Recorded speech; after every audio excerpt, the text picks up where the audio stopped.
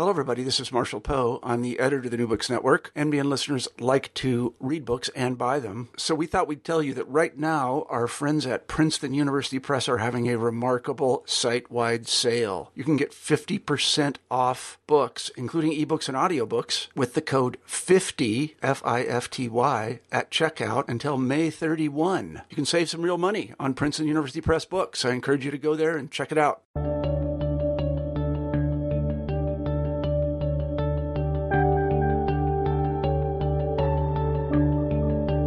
Hello, everyone, and welcome back to New Books in History. I'm Mark Klobus, your host for the channel. Today, I'm talking with Mike Wallace about his new book, Greater Gotham, A History of New York City from 1898 to 1919. Mike, welcome to the show. Thanks for having me on. I wonder if you could start us off by telling us a little something about yourself. I'm a historian. I have been teaching history at John Jay College of Criminal Justice since 1971. I also teach at the City University of New York Graduate Center, and I've established something called the Gotham Center for New York City History, which does a great deal of public programming and can be found at gothamcenter.org. So you've been teaching history for a long period of time. What was it that led you to attempt this multi-volume history of New York City? Well, to understand where the New York version is coming from, you have to understand that there was an even more lunatic enterprise that was its predecessor, and that requires a little historiographical survey. In the 1960s and 1970s, when I got into the history biz, the traditional narrative of American history, the 1950s Eisenhower-era version, was very smiley-faced and very limited. There were virtually no blacks in the traditional accounts. Well, yes, they were there. There was George Washington Carver, who had something to do with peanuts. There were the slaves, but they were more or less content with their lot and not worth discussing. The women, half of the population, was missing in action. The focus was on the white gentlemen who were entrepreneurs, who were generals, who were statesmen. Gay people, what was that? Foreign affairs, it was a sunny notion that coming out of the Second War, where it was more justifiable, that the U.S. was an unmitigated force for good on the planet. In the 1950s and 60s, this picture of American history was challenged by people taking to the streets to demand inclusion in the American present. The civil rights movement, most spectacularly and initially, but followed quickly by the women's movement, and then followed by the gay movement, and all of this coming more or less at the same time as the anti-war movement.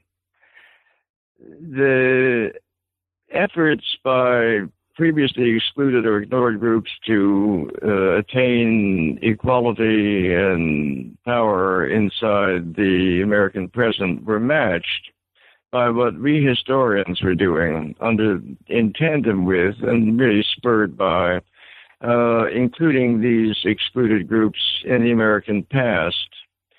So we is a very broad term, my particular cohort of still graduate students or young assistant professors began to incorporate African Americans in the traditional narrative. And some of it was just a simple matter of attitude, given how much had been left out. But more interesting was the fact that once you embraced the notion that these were part of the same social system, black and white, you had to deal with racism. You had to deal with, was it hypocrisy? Was there something more important going on? In tandem with the activists who were working to include blacks, women, gays, anti-war activists in the American present, we historians worked to include these excluded or under-examined groups in the American past.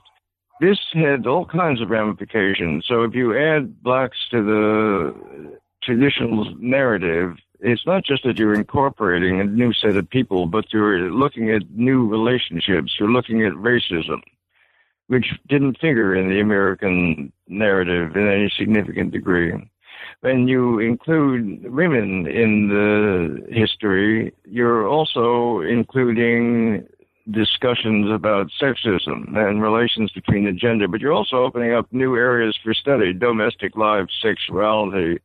There's an enrichment of the traditional narrative as well as an inclusion of things that are more conflictual than the traditional story allowed. So I worked with a group of young historians who started a journal to organize this process of repeopling of the American historical narrative. We created something called the Radical History Review. We created an alternative organization to the National Historical Professional Associations.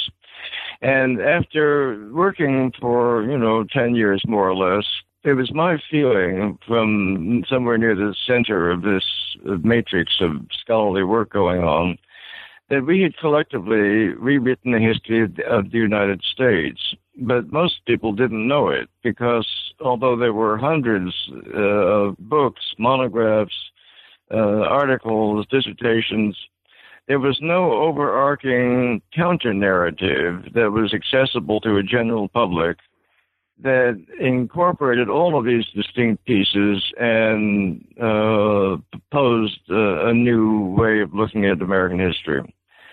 So I set out to write one, and I enlisted the aid of Ted Burroughs, a colleague of mine, and we worked and we worked and we wrote and we wrote, and after a few years we had hundreds of pages and we hadn't gotten out of the 17th century.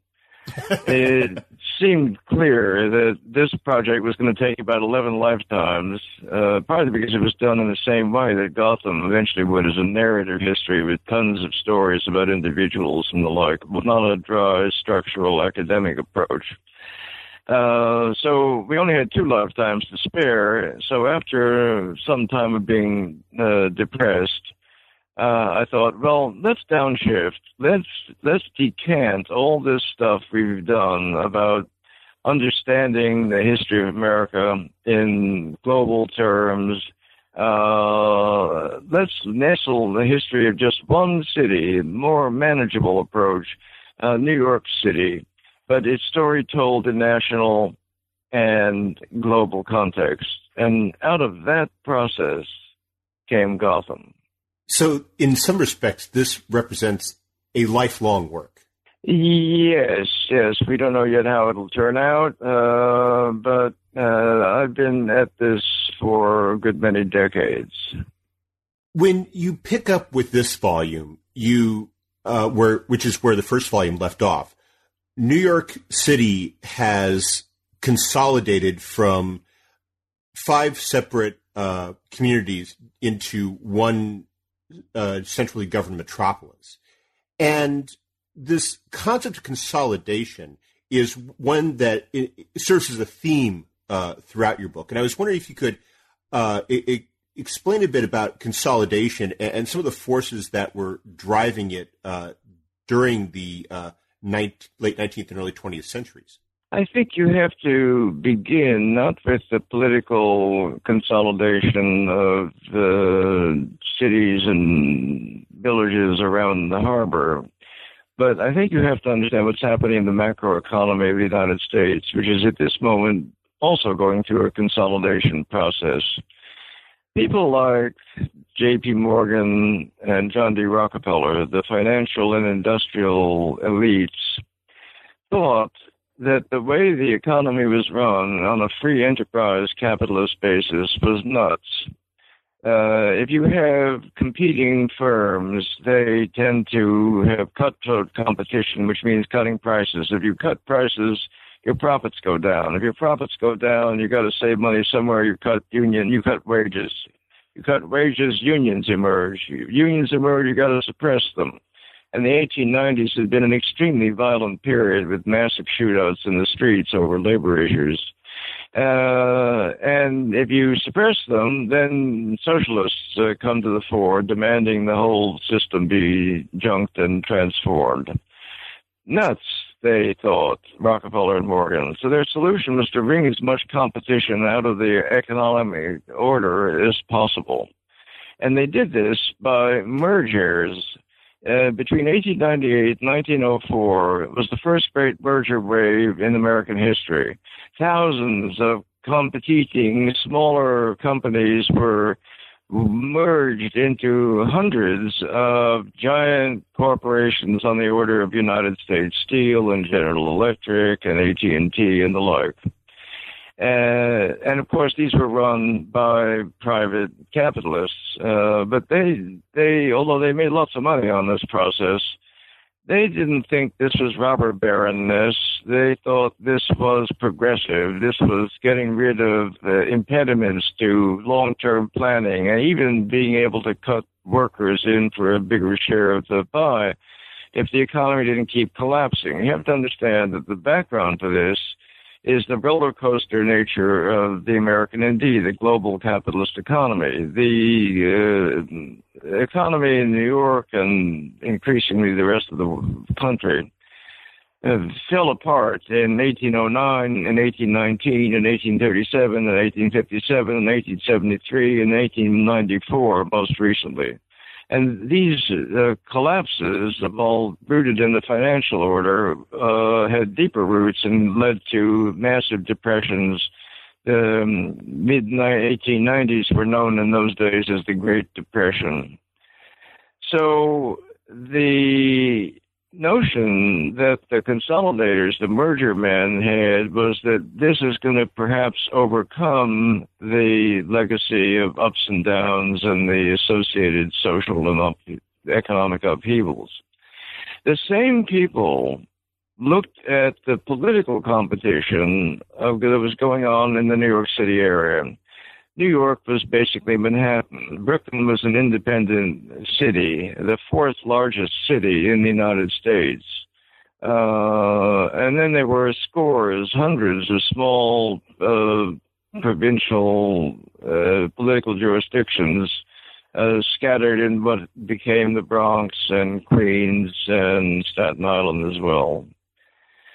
So they thought this competition was leading to an unsatisfactory state of affairs because nobody was minding the collective store, most particularly the harbor, which was their raison d'etre, most all of them, for existence.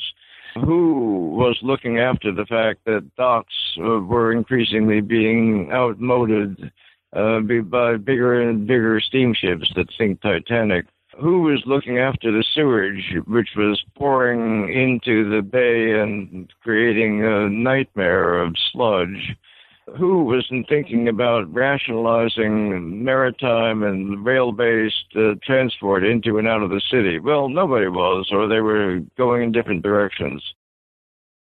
As you explained, the story of the consolidation of New York City doesn't end in 1898. But in many ways, it's just the beginning because, as you explain in the book, there is then this issue of now having to connect the various boroughs together into a something of an integrated transportation network, and how that is an effort that it plays out over decades. The consolidation of the two great cities and the other political jurisdictions into what was called pretty much universally Greater New York, which is one reason that the name of the volume of this second in the series is called Greater Gotham. The consolidation was there on paper and law, but it was just the beginning of a process of making it real on the ground. And there are a whole series of initiatives that the municipality and its business sector and others have set about constructing. One of them is enhancing the connections of this new megalopolis to the rest of the country. And there were rail tunnels that were built, finally digging underneath the Hudson River, allowing the Pennsylvania Railroad to channel its way into and under Manhattan and build the top of it Pennsylvania Railroad Station. The huge steamships that were now outclassing the old docks, they were dealt with by building the Chelsea piers, 800-foot-long piers instead of 200-foot-long piers, capable of handling the Titanic and the Lusitania. So they had a smoother transfer of industrial goods coming in from the country into the ships, which then sailed out to Europe and other points. There were also massive amounts of money and labor devoted towards building up a municipal infrastructure that would tie the then separate cities and boroughs together. Most spectacularly, the great bridges thrown up over the East River. Brooklyn Bridge had been all by itself. Now there were a whole series of passageways across from Manhattan to Brooklyn and Manhattan to Queens.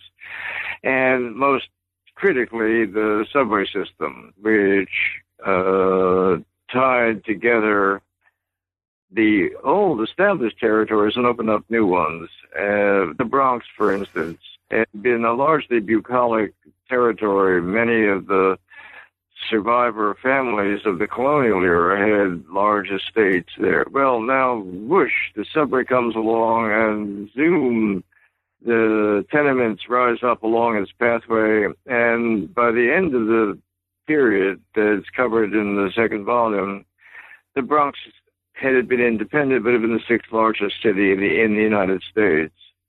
Water supply. This is a very thirsty super city, so there's a tremendous extension of the aqueduct systems that are running up to the mountains north of New York. Garbage and sewage. Vast amounts of industrial and human effluvia pour into the bay, creating disastrous sludge, methane gas, and it was a sinkhole. And they made some progress on that, but not much. That was left for later generations to deal with. By the end of this period, Greater Gotham is a reality on the ground as well as on paper. It's not just a process of building, of connecting with the outer portions, though. Yeah, as you described, they're also building upward. And your description of the construction of all of these skyscrapers is truly impressive. What were some of the factors driving that? Well, to some extent, they were an artifact of the great corporations in a couple of ways. One of them is that particular concerns, including insurance companies like Metropolitan Life or Equitable, planted their logo, as it were, in the sky over Manhattan. This was the place to be, and it was also the place that would house the tremendous numbers of new clerical aides, accountants. If you're managing now consolidated steel plants that are spread out all over the country, you need a central headquarters, and the central headquarters were the skyscrapers. But they were so spectacularly profitable that, in fact, they drew money into themselves, even if there wasn't a giant corporation being a sponsor. And they all huddled together. This was a phenomenon that you saw in jewelry, in dairy, in all kinds of specific sectors of the economy, garment industry, huddled nearby one another. You would think they would want to sort of separate themselves and distinguish themselves, but they don't. They cluster. And the great corporate headquarters building and the great rental units cluster down in Lower Manhattan. Slowly, they advance northward. So the Flatiron Building is up at 23rd Street, and the New York Times Building, which is, when it goes up, the second largest in the city, is at Broadway and 42nd Street. So, and one last connection with the financial economy. What you get also is the emergence of gigantic real estate development corporations who issue stock, raise money on the New York Stock Exchange, and pour it into the building up of new skyscrapers. In fact, so great was the rush to the skies that sometimes a skyscraper itself would get torn down after 10 to 15 years, outmoded because it was outstripped in height by its nearby neighbors and cast into shadow, and its fickle tenants fled to higher ground.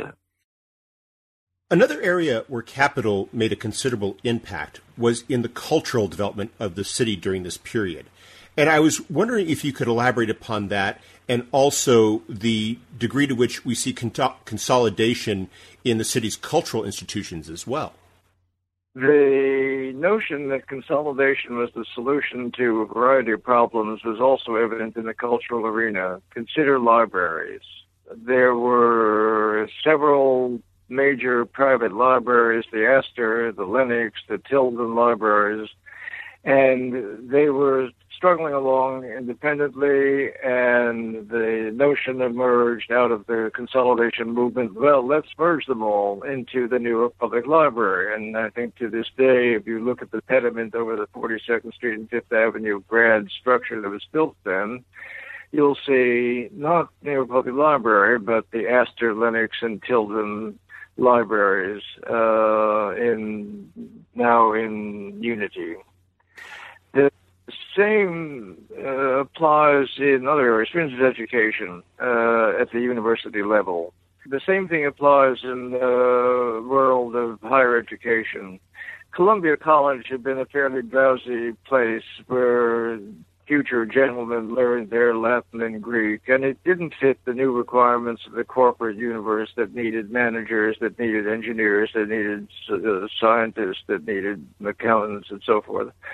So what happened at Columbia, which was the infusion of a great deal of money from the corporate sector, was the transformation of the college into a university. It merged with the law school, with the engineering school, or the School of Mines, et cetera, until it became Columbia University in the city of New York.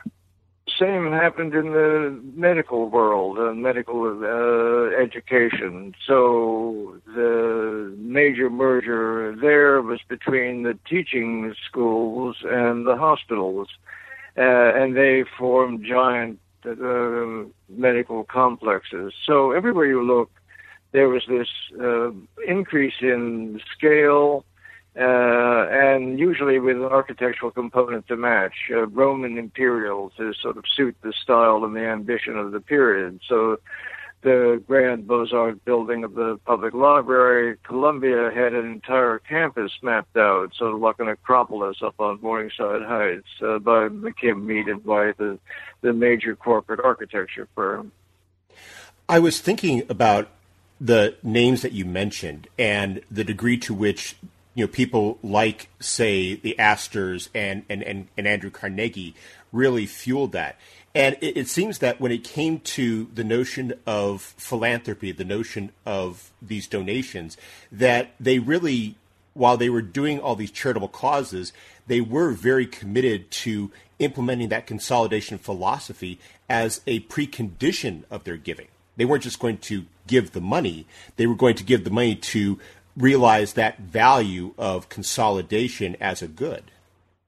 Yes, if you look at the Metropolitan Museum of Art, it's got many sources, but the major one was a newfound desire on the part of the O levels of the 1% to turn themselves into artistic Medici. And that meant, in fact, buying the works of art that were already certified and established as El Primo by the European Museums Institution. There's a wonderful cartoon that is in the Greater Gotham book of J.P. Morgan bestriding the planet with a huge magnet, and he's pulling to it artworks, furniture, knights in armor, etc. And this is, in fact, an accurate representation of what happened. There was a tremendous transfer of cultural artifacts across the Atlantic into New York City with the concomitant expansion of, in this case, the Metropolitan, which became the grand structure,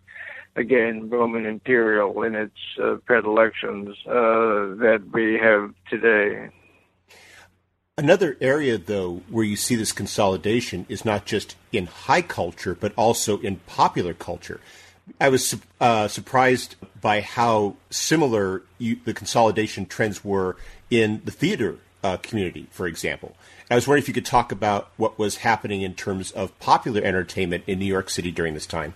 Well, there was indeed a movement, not exactly towards consolidation, because it didn't lead to the development of one gigantic trust with corporate status, but it was pretty close. In vaudeville, in the Broadway stage, in the new movie industry that was emerging, in each case there was a confederation, as it were, and people like the Schuberts in New York's theatrical world gained control of theaters throughout the country and of producing troops, and they set out to do nothing less than rationalize the national theatrical economy, which they did. And very similar movement took place in vaudeville, where shows were assembled in New York and then sent out on the road to theaters that were prearranged by the vaudeville headquarters. And in movies, there was an incredibly swift transformation with the Nickelodeons, the little small projectors of silent films, maybe 3 minutes, 4 minutes long, in cleaned out tenement first floors with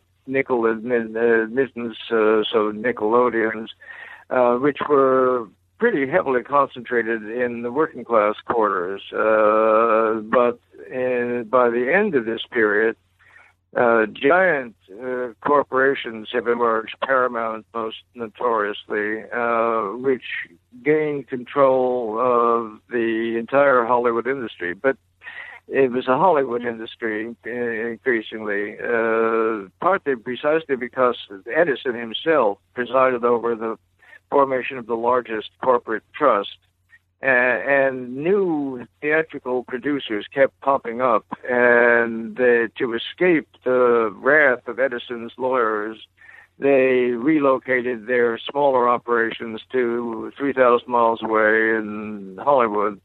But the consolidation movement continued with the rise of the great studios. So in all of those three arenas, plus in movie making, Tin Pan Alley, again, sort of confederates a large number of independent producers. The record industry with a couple of Victor and Columbia sort of capturing the bulk of the control. So everywhere you look, this notion of merging things with, again, an architectural component. So from the Nickelodeon and tenement basements to grand motion picture palaces in Times Square, again, we see the giganticization of New York and its cultural dimension. This trend of consolidation is, in some respects, though, at odds with this other development that's taking place in New York City during this time, and that's this incredible diversity that you describe in terms of the overall population. I was wondering if you could speak a bit to that diversity and what its sources were and how it was shaping so much of the life of the city. The massive immigration of this period, like the periods before it, was not a matter of individuals trickling in and spreading themselves evenly throughout the now gigantic greater New York metropolis. They came in vast groups and either entered into pre-existing demographic enclaves or created new ones, or like runners would shoot out from ganglia and create new ones farther out in the newly added boroughs. And these enclaves were big enough and dense enough so that they could sustain native language cultures, speech on the street or in the household, newspapers, restaurants, clothing styles, etc., etc. What was different about this period was that there was a movement that began to argue that this was a good thing, not a matter of setting up people who were at loggerheads with one another, but living more or less cheek by jowl without slaughtering one another. And there were some people who went even farther than this, that this was something that was to be hailed. There were philosophers like John Dewey and Horace Callell and Randolph Bourne who argued that in a completely unplanned fashion, the United States, and of course New York in particular, had created a new social ecological phenomena, a society that in fact thrived on diversity. The diversity was to be applauded. Now, they had their enemies, and their enemies tended to be from the older Anglo-Protestant people who felt that they were more or less entitled to be the centerpiece of the city because it was a matter of cultural primogeniture, as it were. And those people, in fact, set out to melt the immigrants down in the metaphorical pot and produce people who looked just like themselves. And the defenders of diversity, cosmopolitanism was the term that they used at the time, said, well, this is totally nuts. To suppress these multicolored strands in the metropolitan tapestry and to bleach everything the same color, white, was a mistake of colossal proportions. The city was divided on this because the people who were interested in coercive Americanization in the extreme, with the eugenics movement emerging, making the argument that all these various other peoples were biologically inferior and that the solution to the pollution of the gene pool was either, in extreme cases, sterilization or changing the immigration laws to prevent the inundation of old land lost by Polish Jews and Southern Italians. This was a battle which would continue into the next era. One of the major political developments during this period was the progressive movement, and some of what you're describing harkens to that. I was wondering if you could talk a bit about what was happening in terms of progressivism in New York City during this period and how it was seeking to shape and influence life in the city during this time. There was a thin barrier, permeable one, between the progressive movement, which was largely a middle-class phenomena, and the socialist movement, which spanned the range between middle and working class. And what they shared was an admiration for the social insurance policies that were being adopted in England, in Germany, and in many places in Europe. And they sought to transfer those programs. So health insurance was one, insurance against unemployment, insurance against old age, insurance against working factory injuries, a whole panoply of things that are recognizably the roots of what's going to become the New Deal in the next generation. But the philosophical argument is that the provision of social goods is, again, not something that should be left to the private market. If there's a depression on, and there were depressions with the regularity of a roller coaster, it was the responsibility of government to provide work if the private sector was unable to do so. And this reliance upon an organized, rationalized social fabric was one of the underpinnings of the progressive movement in the city, and that applied at the municipal level as well as it did to calls for transformation at the level of the federal government. But as you explained, it was about more than just a matter of governmental reform. There was also the movement to give women the right to vote. And you see with that movement in particular, but also progressivism more generally, women playing this very visible role in the public life of the city. Yes, there was a prior movement, largely middle or upper class women, to sort of break the barriers of professional schools, for instance, lawyers and doctors, and there had been some progress made, but it was very limited.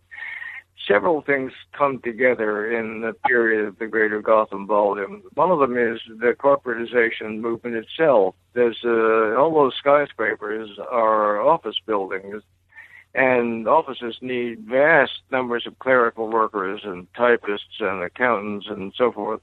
And women enter those occupations. But everywhere you look, this increase in scale and demand for labor had similar effects. So department stores need sales girls, restaurants need waiters, and the garment industry needs workers, particularly in the production of ladies' garments.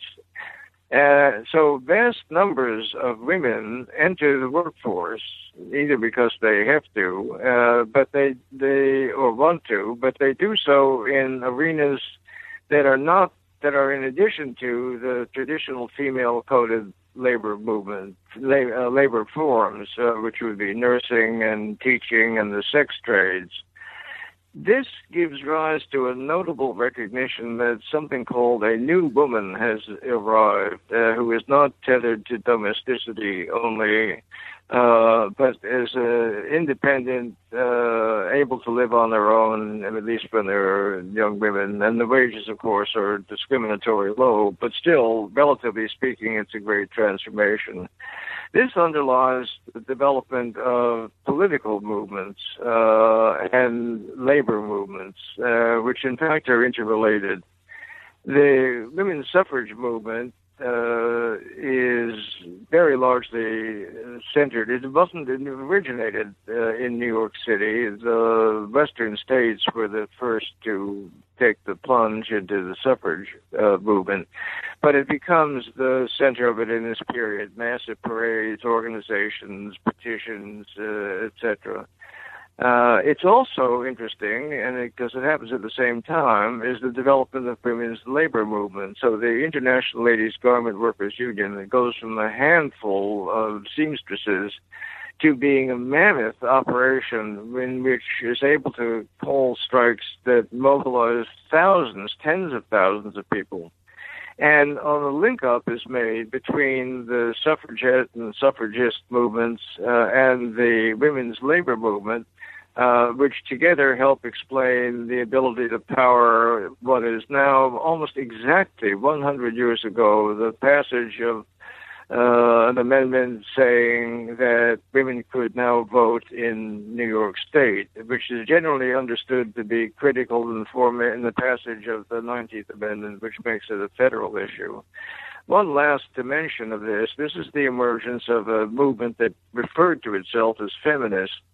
And among the various demands for changing women's cultural position and political status was one calling for control of women's bodies. And Margaret Sanger, the founder of what's going to be called Planned Parenthood, is fighting against the restrictive legislation which made birth control not only criminal to actually practice, but to even talk about.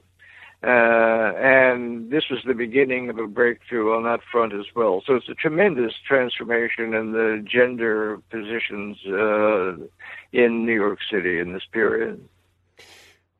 You mentioned how women were benefiting from a lot of the labor trends in the city. Were African Americans in the city similar beneficiaries, or were their opportunities still constrained?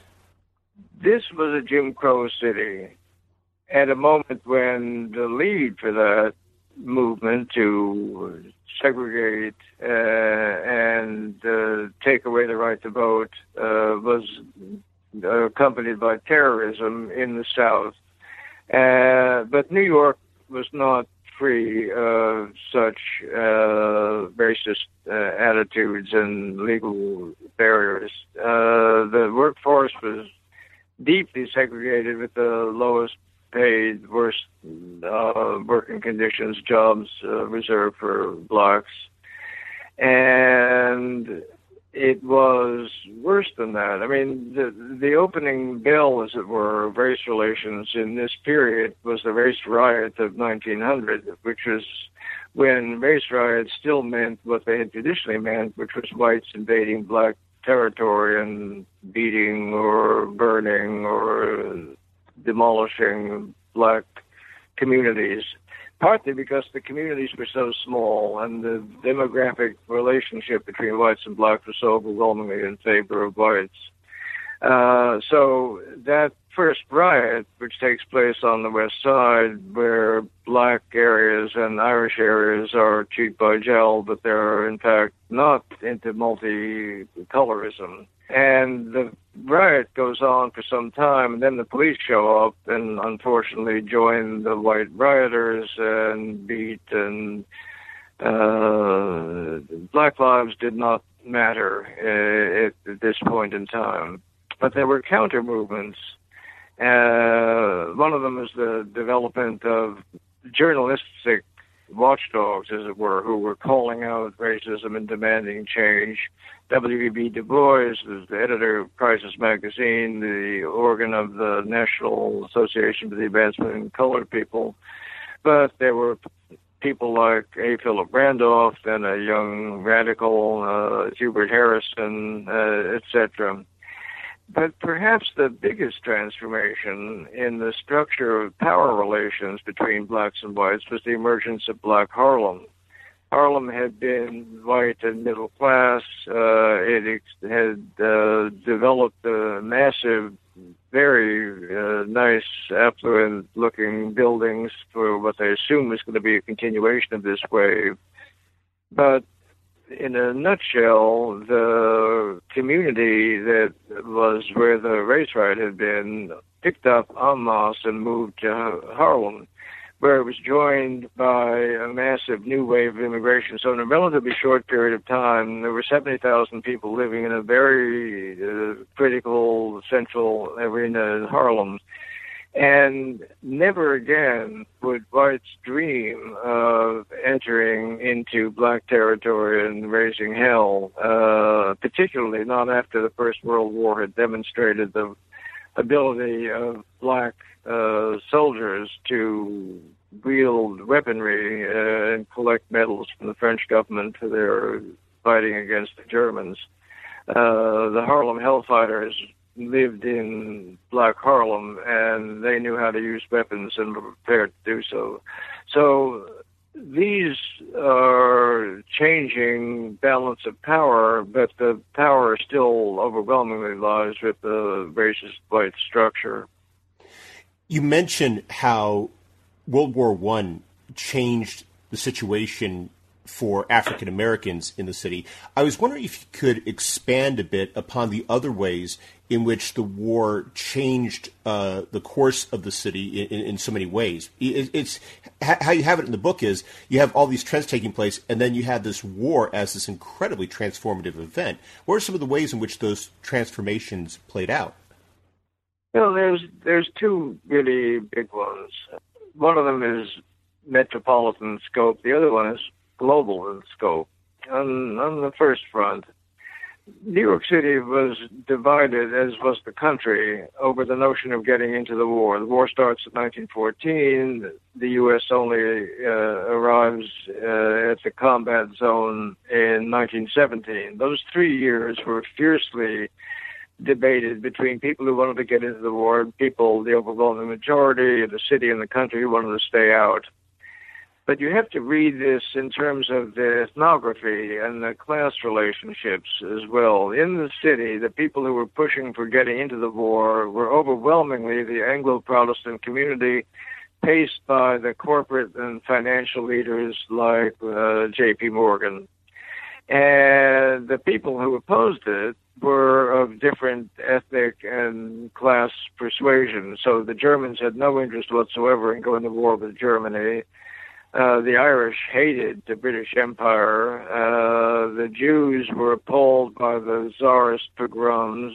And the vitriolic battles over preparedness or pacifism were fought out so increasing intensity because positions on overseas matters overlapped so precisely with internal divisions along class and racial lines. At the global level, you have to realize what an incredible transformation was wrought in the financial status of the United States. When that war began, the United States was a debtor nation. It was in hock to European, overwhelmingly capitalists who had, over the previous 50 or so years, invested huge amounts of money in buying up the stock and therefore providing the capital for railroads, for mines, for factories, etc. The whole industrialization of the North American continent was financed largely by European capital. So the United States owed Europe, roughly speaking, $4 billion, back when a billion was a billion. And the course of the war transformed that. So immediately when the war starts, there's a scramble amongst European nations to rush to the U.S. and buy weaponry, gas masks, poison gas, rifles, etc., the panoply of tools of modern industrial warfare. And they paid for it with gold. It was still a gold standard economy. But then they ran out of gold. So they began selling off on the New York Stock Exchange all their accumulated holdings, transferring ownership and power from one side of the Atlantic to the other. Then they still ran out of money, and they sold off all their stocks. So what they proceeded to do is borrow from the people to whom they had been lending, chiefly the House of Morgan oversaw this. By the end of the war, there's been a complete and total reversal. The United States is now a creditor nation to the tune of roughly $4 billion. And for our story, most important is that New York City is now in a position to do what had long been anticipated only as a possibility, combat London for the position of the center of the financial structure of the global economy. London doesn't abandon the top position because they still have the empire and they still have the navy, but it's a new ball game, and the New York and London contest is going to be fought out through the 20s and 30s, and ultimately with the end of the Second World War, the pendulum will swing completely across the North Atlantic, and New York, as evidenced by the arrival also of the United Nations, emerges as arguably the capital of the world. Now, that's a period that you intend to cover in your third volume. I was wondering, how is the progress on the third volume coming along? Well, it's not bad, actually. I mean, if I was starting from scratch, it might look a bit daunting because it's been, 16 years since the last volume came out. But the original notion was to have the second volume in the series run down to the end of the Second World War, not the end of the First World War. So, in fact, I've written a great deal of stuff on the 20s, 30s, and 40s. But then that was the problem. We looked at the total emerging page count, and it was 3,000 and change, which exceeded the limits of bindery technology and probably reader patience.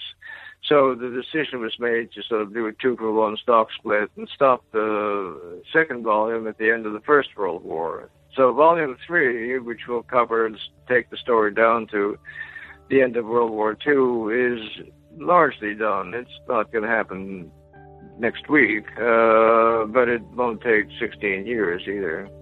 Well, I hope it comes out sooner rather than later, because I do look forward very much to reading the next volume of the series.